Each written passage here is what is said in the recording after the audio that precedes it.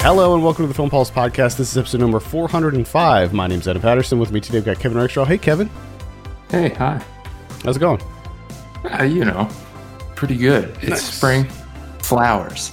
I bought a ton of flowers yesterday. Nice. Solid. Yeah, you know how what that does to me. Yeah. We're in the process of my wife is in the process of rebuilding our garden right now.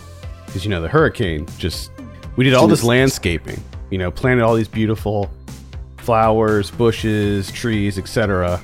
And then a hurricane came through and just destroyed everything. So we're in the rebuilding phase right now. And we got like plants that are a lot more resilient to water. Okay. And it's coming along quite nicely, I gotta say. That was bizarre when you showed me the pictures, how they looked like the hurricane carefully scooped them out of the garden because bed. the holes were there, It was like you could see the hole where the plant was. I think it's because we just planted them very shortly before. Oh, okay, yeah. They just didn't have the roots. Extensive roots. Right. It just didn't have a chance to grow out yet. That's why it looked like that. It was kind of nuts. Love it. Yeah, so we're doing that too. We got all new sod. They redid all of the grass in our yard because we got a sprinkler system, and then also they redid all the grass because the weeds took over our grass. Oh no. Yeah, it was just 90% dollar weed. No. So they redid all of our grass.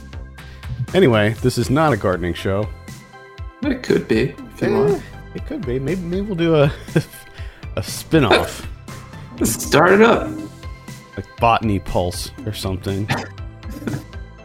I'm for it. Now, this week on the show, we'll be reviewing the action comedy Nobody, which is now out on VOD platforms. We'll also be going over some of what we've been watching on the watch list and going over this week's new releases on VOD and Blu-ray. Thank you so much for joining us this week. Please remember to review us on iTunes if you get a moment. That would be super helpful. Just one bit of housekeeping news. The new episode of Saved by the 90s should be dropping this week. I'm in the middle of editing that. I can talk about what the theme is this month, and it's going to be SNL movies. Mm-hmm. So we watched 4 SNL movies and discussed those, along with just SNL in the 90s in general, and how it was objectively the best decade for SNL. Mm-hmm. And yeah, so stay tuned for that. I'll announce the exact day that that's going to drop on social media, so you can follow us on Film Pulse Net on Twitter or 90s Pod on Twitter, and we'll announce that. All right, let's go ahead and dive into our review. We're talking about Nobody. Now, this is a movie that it came out in theaters a few weeks ago, and I think that I don't know if they planned for a quick turnaround to VOD, but I think it was smart for them to do that. Yeah.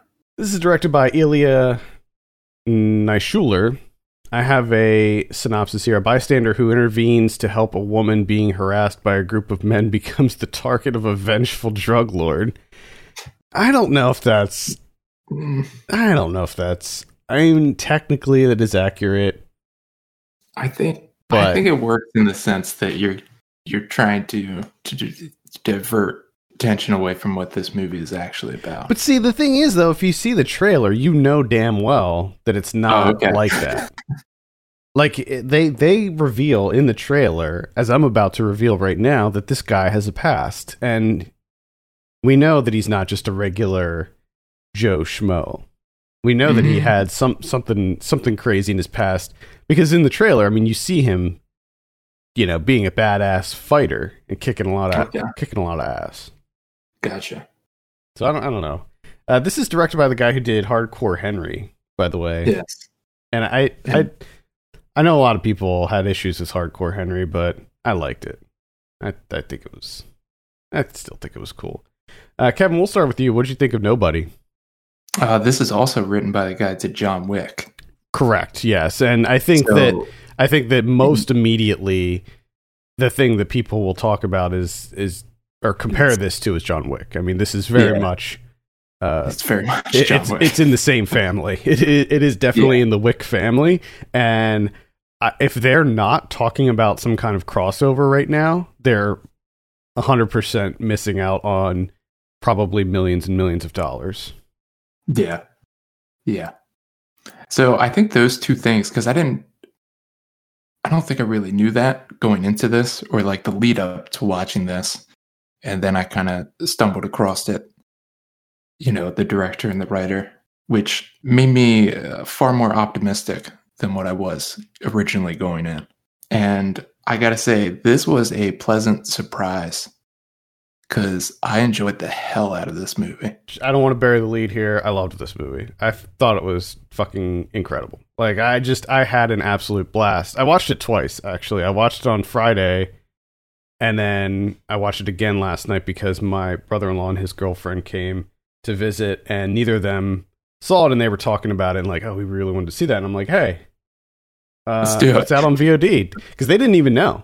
They didn't know it was out on VOD yet. So that was, so I ended up watching it again last night. And you know what? Like, normally I never rewatch movies, especially that in close proximity, like a day later, but I was excited to rewatch it. Like, I was all about it because it's just, I just had a blast with it. It's incredible.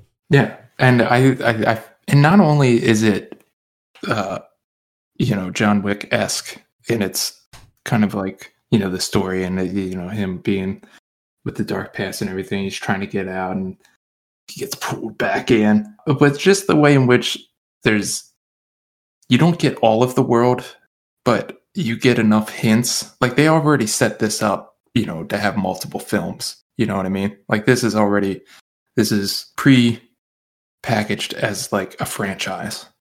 Oh yeah. And they give you just enough, the rules and how this world works that that there's going to be more. They tease them out enough that I'm intrigued, and I would like to know more about this world. But it's fairly basic, which I didn't mind at all because the action is phenomenal. Yeah, I mean, that's the thing. Like, I was really concerned with the John Wick movies because John Wick 1 does the exact same thing that nobody does, or vice versa. Nobody sort of follows that same formula where it gives you a little glimpse inside of this world, and it sort of hints at things like systems and people and organizations that are in place. Like when he goes to the barber, for instance, like that scene, it's very similar to John Wick, where you're just like, oh man, there's a lot of backstory here. Like they really kind of thought about how this was all gonna be before they set out to do it, and they don't spell everything out for you. There's not like tons of exposition. There's just enough to give you a little bit into this guy's past. And I think that moving forward, and yes, this is clearly going to be a franchise. Like, there's just absolutely no way that they're not going to be. They're probably working on the sequel right now. I think that the thing that they need to be very careful about is with the sequel giving too much away and opening up that world too much, where you're just like overwhelmed with plot and lose sight of what's really important, which is the crazy, insane action. And I don't think John Wick fell victim to that. I think that they did things in a very smart way with John Wick, and I'm just kind of hoping that they do the same thing here. And again, you got to have a crossover. You could easily make this, retrofit this into that world, and it would still work. Like, they didn't introduce anything in this movie that you wouldn't be able to like explain by having both series set in the same world. Yeah. They could totally do that. I think that'd be incredible. Talking about the action, incredible. Absolutely top notch. Bob Odenkirk, I think that was kind of the big surprise that everybody had with this, is that you have Bob Odenkirk, who is traditionally a comedic actor, in a really action heavy role. I mean, he's like a bona fide action star at this point. And that was kind of the surprising thing, and like just how well he was able to acclimate to that very like physical role and just completely excel at it. Like he kicked so much ass in this movie. It was incredible. And they did a lot of things. They did a lot of things right, at least in my book.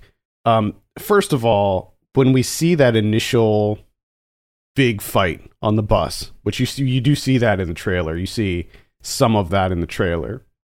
It sets things off on the right tone. Like we understand how the fights are going to play out in this movie, and I think that it's introducing that initial fight scene was really smart because A, it was badass. It was an incredible fight scene, and B, it was like a warm up for him. Like it would have been weird if this guy goes for years and years without, fighting or flexing his skills, and then just all of a sudden is like, a badass.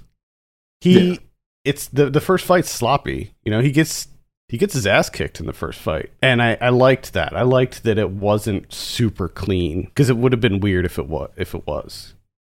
Yeah, he's not unstoppable either. That fight scene is him kind of shaking off some rust. And it's also I like how they set this up in the sense that like he's itching to get back.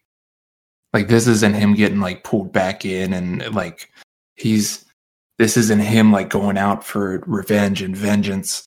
I mean, it kind of starts off that way, and then he's like, "Oh shit, I made a mistake. This is not what I should be doing." And then he gets on the bus, and he gets this opportunity where he's just like, "Yes, this is what I want." And I like that his character's kind of fucked up in that way.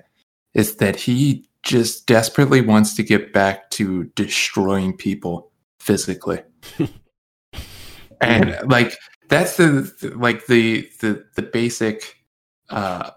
Story of this movie is what it's simple. It's just to set up some action sequences, but I do like that you have that reading there if you want that this is like very like American, and that he can't help it. Like violence is a part of him, and he just has to get back out there and destroy people. Yeah, can't do it. He can't do it. He's got to destroy people in every way possible. Well, one thing that surprised me, and I didn't really look too much into this movie, but the fact that, and I'm going to be careful not to give away too much because I think that there are some kind of surprises in here, but the fact that RZA is in this and plays his brother, I had no idea RZA was in this, and the fact that Christopher Lloyd plays his dad. Those were two big surprises for me because I didn't even know that they were in this movie, and they both were incredible, and I loved every scene with the two of them. Yeah, it's just and obviously the way that it all culminates with that. Oh huge, my god! I mean, oh my god! You got traps. There's a lot of traps in here too, which is something I love. Any movie that involves traps is instant bonus points for me. I mean, this movie is got it all. Brutal. They do some ridiculous stuff. It's got hand-to-hand combat. You got your gunplay. Mm-hmm. You got your explosions. You have a string of 3 headshots with 1 bullet. Oh. I mean, yeah. What more do you want? Yeah, I think that I don't know if action fans were hesitant because of Bob Odenkirk in the starring role, and the fact that it does have a lot of comedy in it. It does have a lot of comedic aspects. So I don't know if they were if action fans were hesitant about it. But man, I can tell you right now, this is top. This is top tier. This is top tier action. All of the set pieces are incredibly well choreographed. Very satisfying, brutal. I mean, it's just again top tier stuff. Loved it. It's one of those things where I'm like, I shouldn't like it, but I absolutely love it. It's just it just exudes badassery. I mean, it's just so much fun. It has that fucked up thing with the, like, if you read into it. Well, where he's like no one likes him, and his wife doesn't even want to look at him or touch him. But now that masculinity's coming out. Right. Yeah, I thought about that too. Oh boy, everything starts heating up. I thought about that too. But the body pillars are being moved.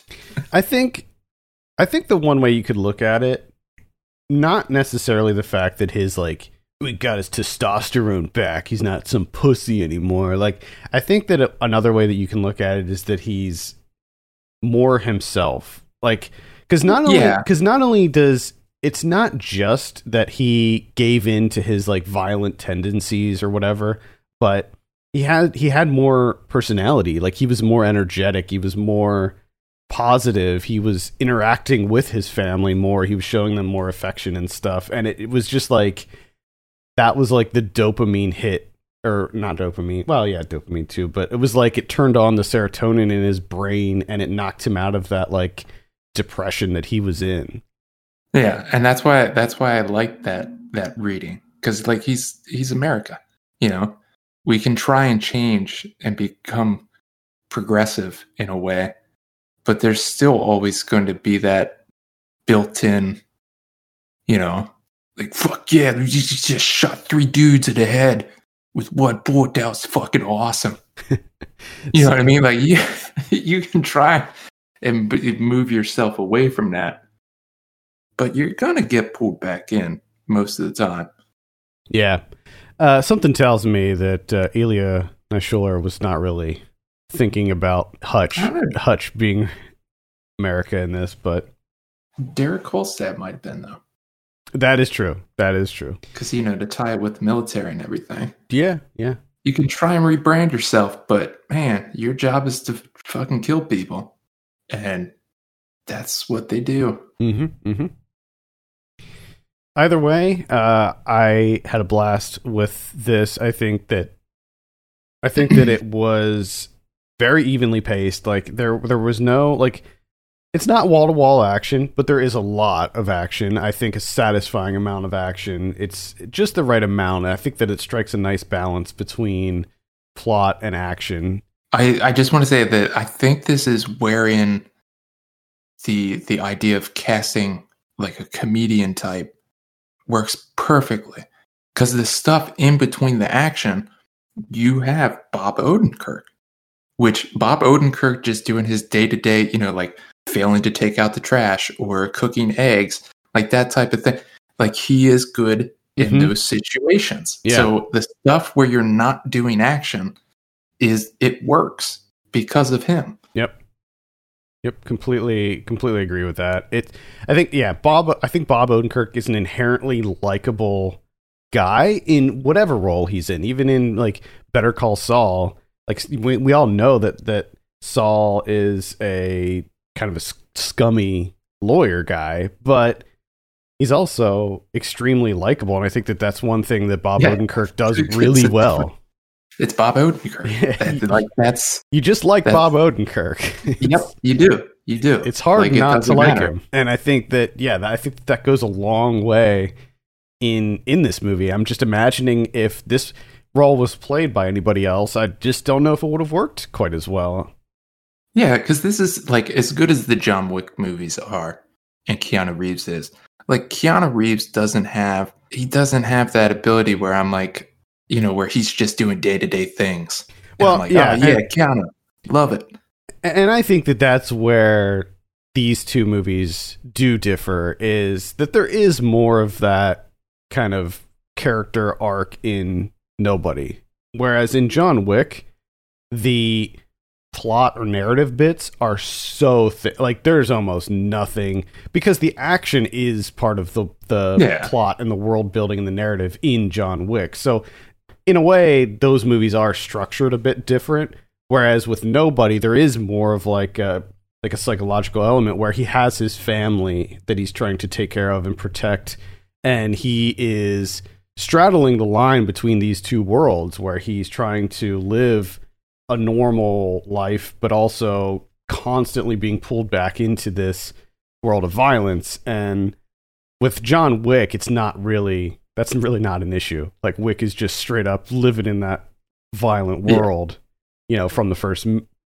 from the events of the first movie. So because here in this, I could just watch Bob Odenkirk be the accountant. Yeah, I know. For that little factory, like that little warehouse job that he's having. I can just do that because it's Bob Odenkirk.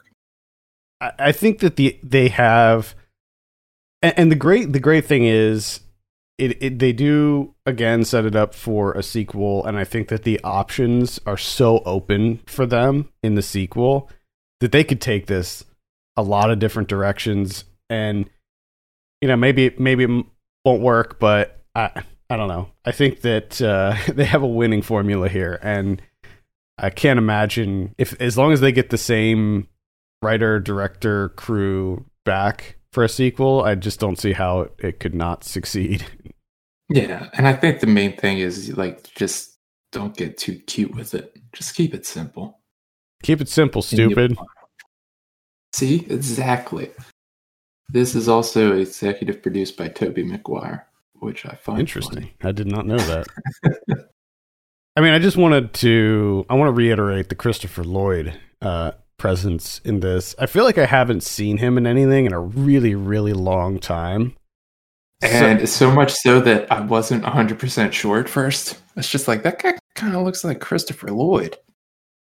And then I made the connection that it was indeed Christopher Lloyd. And I got very, very excited. I mean, because I didn't know either. I didn't know about him. I didn't know RZA. Really didn't know too much about this movie. I thought it was just more of him, because I didn't see the trailers. I just thought it was him getting revenge on somebody or something like that. And then you have the way that it's set up with the break-in, and I was just like, okay, this is going to be the thing, and he's going to get tied into something else, whatever. But then what it turned out to be was I like that a lot more. Yeah, yeah. It's a lot more than just your standard, guy hits his breaking point and loses it and then seeks revenge. It's there's a lot more going on to it than that. Like the family aspect, the familial aspect of it. When RZA's first introduced, it's over a radio, like a transmission, like a ham radio or some shit, and so there's questions there, why is he in hiding? What's going on there? Yeah, I wasn't even sure, because I didn't even know for sure that was RZA, because when he's introduced, it's over a radio, and I was like, that sounds like RZA, because I didn't see his name pop up in the credits the first time I watched it, and in the opening credits, that is. And same with Christopher Lloyd. I don't know what the hell I was doing during the opening credits, but also I thought when Christopher Lloyd was first on screen before he started talking, I thought that it was Lance Henriksen. Because Christopher Lloyd and Lance Henriksen look very similar these days. That's true. But then as soon as he started talking, I'm like, oh shit, it's Christopher Lloyd. And of course, the fact that he plays a bigger role than what you might expect was pretty awesome. I know that Bob Odenkirk did an AMA on Reddit the other day and revealed a lot of the stuff that happens. I would say don't go back and reread that until you see this, because I think there's a lot of fun surprises. All right, let's go ahead and give this a score. Nobody. I'm at an 8.5 on this. Okay. I'm up there. I'm up there. Yeah, I'm I go to 8.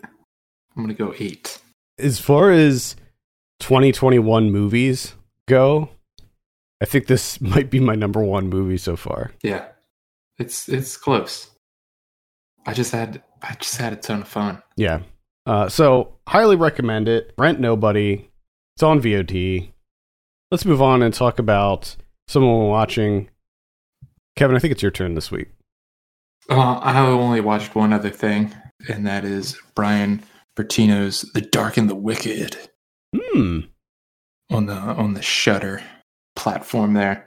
I figured out what I did wrong the last time. Did a .com instead of the .net. You would think I would know. I do have .com, but using that account as .net. Yes. Yeah, that you can't do that for the username, Right. or whatever. Yep. So Dark and the Wicked. Thought, what the hell? Give this a shot. My wife wanted to see this, and I was surprised. I actually enjoyed this a good bit. I really disliked the very, very end, like the last, split second jump scare type thing. The end of the movie, that felt like something that was like added, for commercial reasons. Like, oh, we have to put this on, and just kind of undermine everything that we did before. So that was a little bit of a downer, but it's literally 1 second at the end, so you can just kind of forget about it and just be like, you know what, that didn't really exist. So you got this great location, secluded farm, goat farm. I mean, what's better than a goat farm out in the middle of nowhere? And 2 kids coming back, Marin Ireland, and I forget who the guy is, Michael Abbott Jr., maybe? Brother and sister come back because their dad's dying, and something's just fucking going on here. Something weird. Mm-hmm. People, there's moms having nightmares and all sorts of stuff, talking to people that aren't there. You got your chopping carrots, which, you got your Suicide Club influence there, because you know where it's going. That build up, that rhythmic chopping, that it's not going to end with carrots. Nope. So, but the one thing that was really fucked up is where this movie went in terms of like when the priest shows up and how that all plays out. Yeah, dude. I did not see that coming. That is not something that I thought I had a read on the movie and knew what was going on here. And I'm like, okay, this is fairly simple. Okay. You have some sort of demon and he's just trying to steal a soul. Okay. They have to fight off this demon, but it opens up and it's far more complex than that. And it's not just this farmhouse, like it reaches out into other towns and stuff in the way that it's just, whew. That scene with Michael Abbott Jr. when he leaves and goes home. Mm-hmm. Oh my God, dude. I distinctly remember you talking about this movie and it being kind of fucked up. Yeah. Like there's some fucked up things that happen. And that's what put it on my radar, that I was like, oh, I have to check that out sometime. And then I saw it on my wife's watch list and I was like, okay, here we go. Let's do it. And you're right. There's some fucked up stuff, especially like you said, that Michael Abbott Jr. Yeah. Because, yeah. Poor boy. That poor nurse, too. Mm-hmm. Yeah, that was... You see certain objects, right? As soon as an object is introduced in a movie, you just know, like, that's going in an eye. That's getting stuck in something that it shouldn't. I'm not sure whose, but someone's. It's going right through there. And guess what? Like, you're never wrong. It always ends up in an eye. Mm-hmm. Yeah, so that's 2 recommendations. The Dark and the Wicked. Check it out on Shudder. Yes. It's available there. Do it. I saw Terminal from 2018. This is directed by Vaughn Stein. I don't know why I decided to watch this movie. I think because it's on Hulu and it is this... I was sort of in the mood for kind of a crime thriller. And this one is like... It bills itself as sort of a noir. And it has Margot Robbie and Simon Pegg and Mike Myers in it. And I think that's how I actually got the connection, because I watched Wayne's World for Saved by the 90s, and I was like, oh man, I haven't seen Mike Myers in a while. And I looked up his filmography and I saw that he was in this movie, and that made me want to watch it. So This movie is about, I don't even, it's hard to even describe what this movie's about. It's so messy. Basically Margot, I really wish I could just spoil the shit out of this movie because it's so ridiculous. The like quote unquote twist that happens at the end is so ridiculous. But it's about Margot Robbie plays this sort of mysterious character. She's someone who appears to be pulling a lot of different strings, but at the same time, you're not sure like how she's involved with everything that's going on. And it sort of tells the story of these two hitmen, and then you have Simon Pegg, who plays a teacher who has an illness that is a fatal illness, and you have Mike Myers, who plays this kind of creepy janitor. This janitor who definitely has more going on than what he's revealing. And it all takes place in this like abandoned train terminal. And not abandoned, but like kind of shut down train terminal. And it is an absolute dumpster fire. Like from beginning to end. It is so awful. So awful. It is ugly. It is horrifically ugly. They try to like give it this noir look, but it ends up just feeling super cheap. Like the lighting is so out of whack in it. Like lots of neon and stuff, and it just looks really bad. And everything has this sort of Alice in Wonderland like vibe to it, where they keep trying to like relate what's happening in the movie to Alice in Wonderland, and it's just like feels so dumb and surface level. And the twist that occurs is laughably bad, and it makes no sense, and you're just like, how is that even like, what's the point? So yeah, anyway, I cannot recommend Terminal from 2018. If you do want to watch it, it is on Hulu, but it is rough. Margot Robbie's good in it though. I'm so confused because like I don't remember this as a thing. It came and went really fast. Yeah, it came and went super fast. I guess we know why now. Yeah.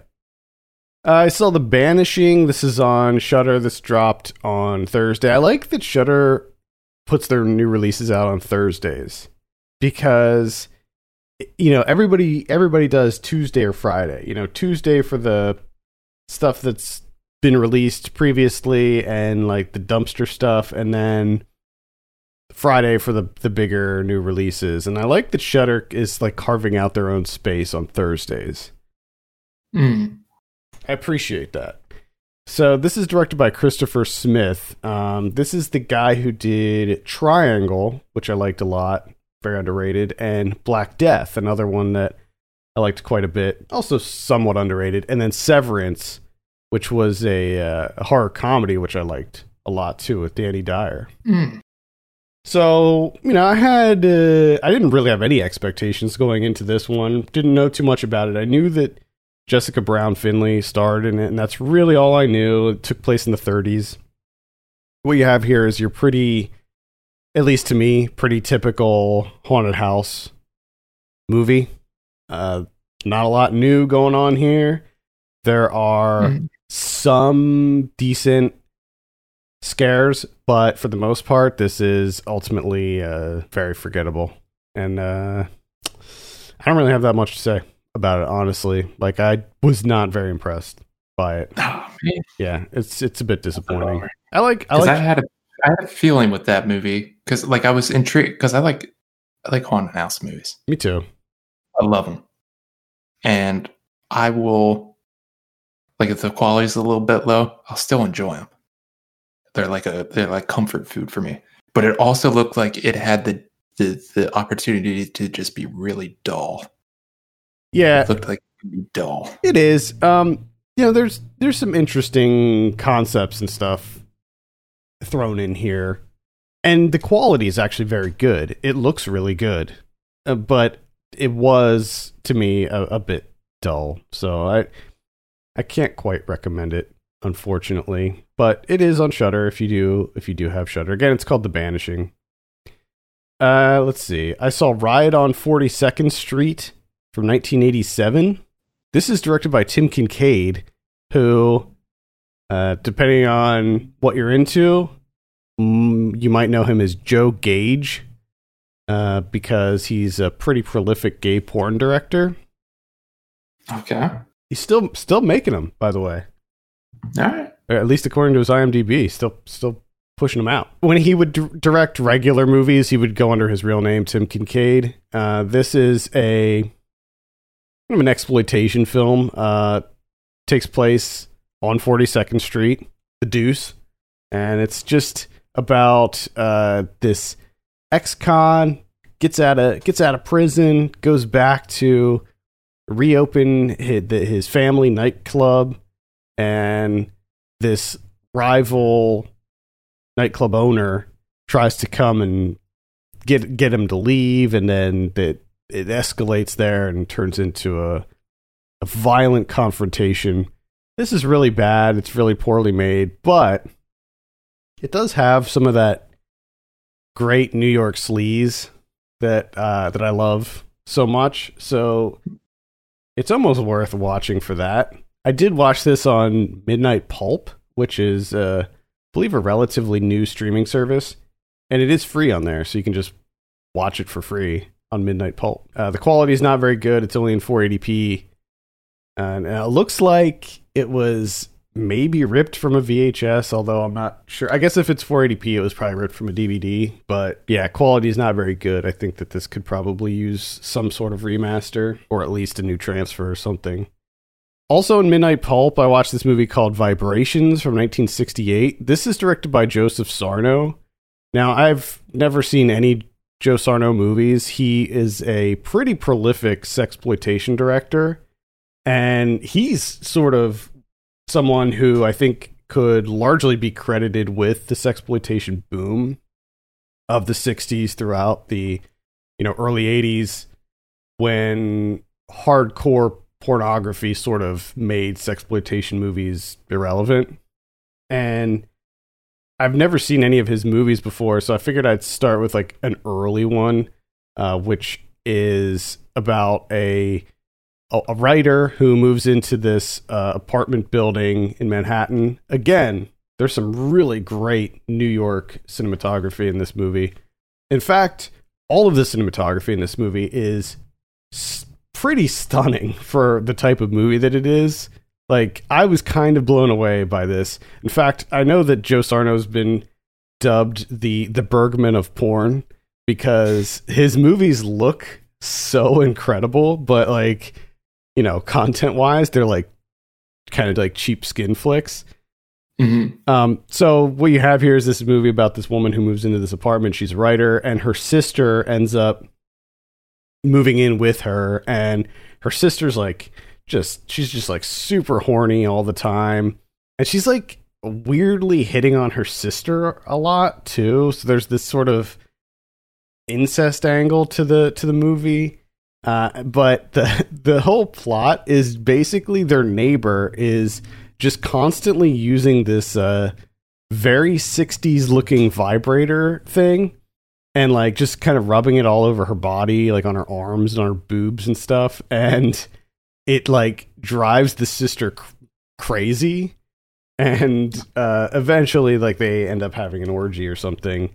It's, other than the cinematography and like, so what'll happen is there'll be like this really, I mean, I guess it was risque for the 60s, but for today's standards, it's pretty boring.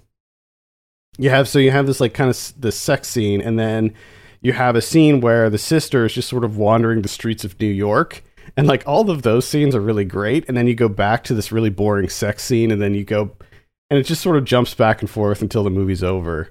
So it's hard to recommend it, but at the same time, it's like on a visual level, like it's pretty impressive. So I don't know how to. I don't know what to say about it. I don't know if I'm going to watch any more Joe Sarno stuff after this, because I feel like anything beyond this might just be not as good. So I don't know. You're going to stop there.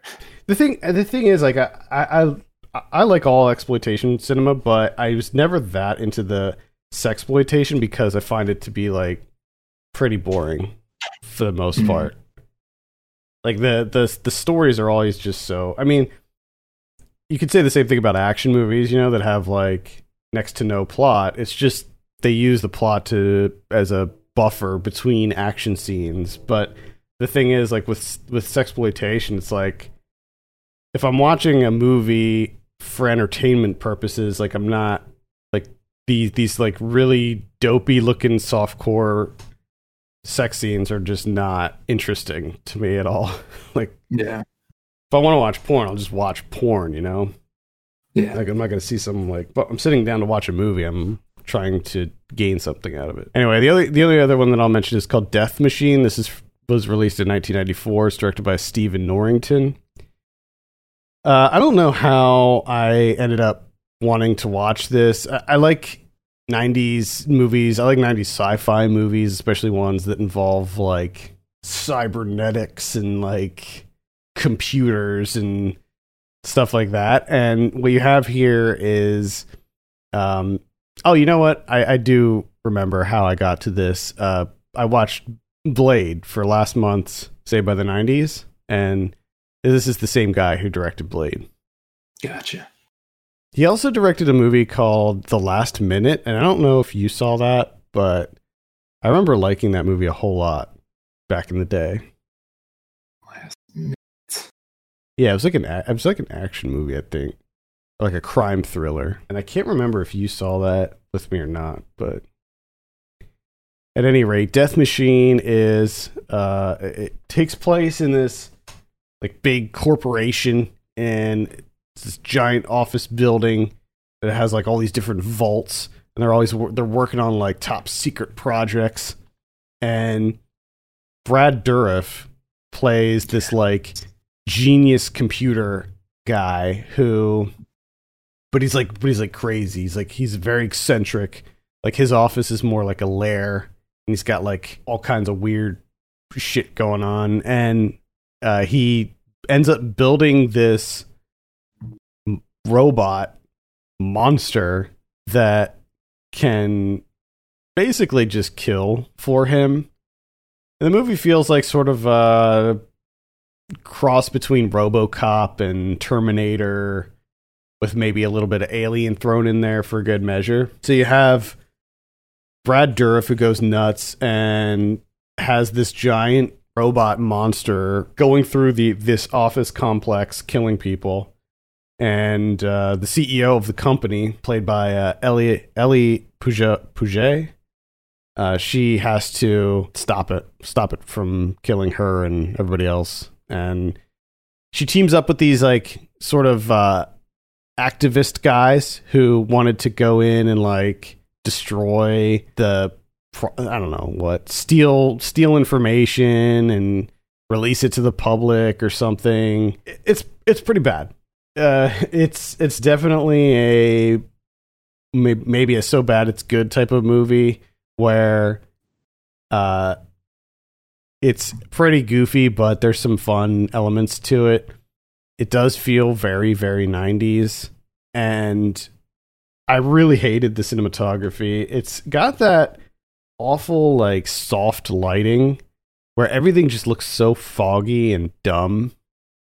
I really couldn't stand that. Everything's dark, and all the lighting is very soft, and it's just not very pleasing to the eye. And it's clearly a very low budget movie because like every time they show the robot, you only see like parts of the robot. You never see the whole robot, and even when you do see the whole robot, it's just for like a split second. So yeah, I don't know. Overall, I don't think I would recommend Death Machine. Still gonna watch it because it sounds great. Yeah, it's like I said, it might be a so bad it's good type of movie.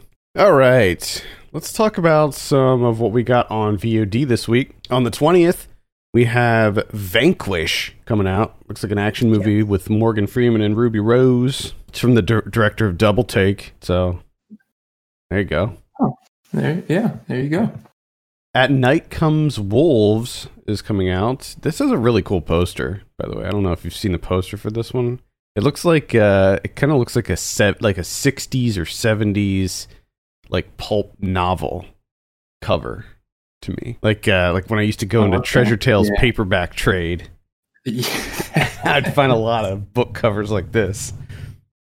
Oh, I love it. Yeah, I'm not sure about this one. Doesn't look great, but it has potential maybe. We have the marijuana conspiracy. This is a true story of back in the 70s. They did this like quote unquote scientific study on the effects of marijuana on women. So they had a bunch of women get together and just smoke weed all day, every day. What? Yeah. Also on the 20th, we have Night of the Sicario, starring Natasha Henstridge. I feel like I haven't seen that name in a while. We have Grace Fury. We have Death Ranch. We got... Oh, no.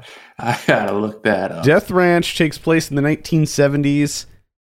3 African-American siblings, Brandon, Angela, and Clarence, on the run from the police. They take refuge in an abandoned Tennessee ranch. But they discover that this ranch is the hideout of a cannibalistic Ku Klux Klan cult. What? This is directed by a guy named Charlie Steeds. That sounds fake. That It's sounds like an gotta be. alias. I mean, you're making making a movie called Death Ranch, and your last name is Steeds. Come on now. Let's see. We have Stealing Chaplain. We got For the Sake of Vicious. Something about that name really bothers me. That title. For the Sake of Vicious. Like, it just doesn't... I hear you. I hear you. It's not right. Interestingly, on the calendar, I have the marijuana conspiracy listed 3 times. So apparently I was like all about that one. Actually, the truth of the matter is I probably forgot about it so many times that every time I got an email about it, I'm like, all right, I'll add that to the calendar. Completely forgetting the previous time I added it. You just want to get the word out. Yeah. I mean, the movie looks decent, to be clear. On the 23rd, we have We Broke Up. This is a comedy about a couple who breaks up, but they had already committed to going to this wedding, so they decide to go together anyway, and comedy ensues. It actually looks pretty decent. We got Bloodthirsty. This is one that I talked about a while back. I can't remember which festival it was that I saw this at last year, but it's not great. Mm-hmm. Got Trigger Point. This is an action movie starring Barry Pepper. Wow. Wow. That's about it for VOD. Be sure to check the calendar throughout the week as we will be updating it. Usually there's something popping up on Netflix or HBO or one of those. Oh, actually, I did forget a huge one. Mortal Kombat is going to be on HBO Max. Oh, that's right. So stay tuned for that. We will definitely be reviewing that next week on the show. I realized that is, I think, my number one most anticipated movie of the year thus far. I'm just like so beyond excited for it. I don't even care if it's bad. Like, to me, the trailer was enough to let me know, like, hey, you know what? Even if the story's garbage, there's going to be some really good fight scenes in this, and that's really all I care about. Yeah, that's all you want. And it looks like it's got all my favorite characters, like Kung Lao's in there, and I'm just really excited. I did not know that Asano was playing Raiden. I haven't seen him in a movie in ages. Yeah, I feel like I haven't seen him in a while either. And he used to be in like every single movie that we watched. Yeah, for like a period of time. Yeah, and I like that they got what's his name to play Sub-Zero from The Raid and Night Comes for Us. This is gonna be. I think it's I'm very very very excited. Yes. On Blu-ray this week, we don't have a complete list, I don't think, because Blu-ray.com is currently down, so we're using BestBuy.com here. We got Chariots of Fire. We got Dave Chappelle's Block Party from 2005. That was good, man. I really liked that. It's a documentary. A Werewolf in England, not to be confused with American Werewolf in London. Mm-hmm. Mm-hmm. We have the Mortuary Collection. I would recommend this. This is on Shudder if you have Shudder, but this is an anthology horror film, much like Tales from the Crypt or like Tales from the Hood. Any one of those. I really liked it. It's a really cool throwback, and the segments are all pretty solid. Crisis comes out. Interestingly, the director of this movie DM'd me on Twitter a couple days ago, asking me if I wanted to review it. I didn't reply. Oh, yeah. It wasn't because I saw it and was like, yeah. It was like I just didn't. I just didn't have the time. I'm too busy adding the marijuana conspiracy. Yeah. Once Upon a Time in Tombstone. This looks like some kind of... I don't even know what the fuck this is. I've got Test Pattern. Ooh, I want to see that. I've heard really good things. Yeah, so have I, actually. Body Brokers. We got The Game Changers, Fueled by the Truth. Fueled by the Truth. Those veins are fucking bulging. It looks like so much fuel. It looks like Swamp Thing coming out here. Fucking burst. Jeez. Let's see. We got Death Ranch is coming out on DVD. Got The Inheritance. I feel like I just reviewed a movie called The Inheritance like last year, and here's another one. Annie Get Your Gun from 1950. Mutiny on the Bounty from 1935. Pororo, Treasure Island Adventure. Oh, yeah. Pororo. Interviewing Monsters and Bigfoot from 2019. Wow. Interviewing Monsters and Bigfoot. That is perhaps the worst title I've heard. No, you know what? You know what the worst title is? It's a movie that is coming out. It's coming out very soon. I don't know if I wrote a review for it, but I did see it at a festival like a year or two ago. It used to be called The Vice Guide to Bigfoot, but now it's called 15 Things You Didn't Know About Bigfoot. Number 1 will blow your mind. Wow. That is literally the title of the fucking movie. That's terrible. But Interviewing Monsters and Bigfoot stars Tom Green, so. Oh, okay. Well, there we go.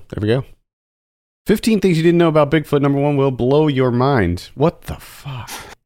Something happened with this movie where, like, they had the like rights to use the Vice logo and name, and then they must have lost it somehow. Like something happened because they released a trailer and Vice is nowhere to be found. And I bet they had to change the title and strip all the Vice stuff away, and they didn't know what to do, so they just probably put that in as a placeholder and just never changed it. Incredible. What do we got on Criterion's this week? Oh, we got 2. One that I know that you're super excited for. That's Memories of Murder. Oh, yeah. 2003. I mean, come on. You're going to cop that. That was our introduction. That was our introduction to Bong Joon-ho. Mm-hmm. Correct. Wait, was it? Was that the first one that we watched? Yeah. Definitely. What would be the... Is there one I'm not thinking of? I don't know. It has to be that. Well, now I'm curious. I know he had one. I think he had one movie before Memories of Murder, but I definitely didn't see that before. Yeah, Memories of Murder. Yeah. No, because I think Barking Dogs Never Bite kind of like you started seeing it after Memories of Murder. Yeah, I'm like almost certain because I remember when we saw Memories of Murder, like that was just a total game changer for me. Like I was just so blown away by it. Lost it. I was there. I saw it. Yeah. It was a transformation. I think that was one you got. You picked that one up. I think so. That was a Kevin discovery. Yeah, I did it. You were in the Bong Hive way before it was cool. Yeah, way back in the day. 2003. Yeah. Fresh out of high school. Just jumped straight on the train. The other one is The Furies from 1950. That's getting a re-release. Barbara Stanwyck, Western, and that's your 2 criterions there. All right, I think that's going to do it for this week. Thank you so much for listening. You can send us your questions and topics to podcast@filmpulse.net. You can follow us on Twitter @filmpulsenet and @filmpulsekevin. And if you have a minute, consider reviewing us on iTunes. We'd appreciate that very much. For Kevin Rakestraw, my name's Adam Patterson. We'll see you next week.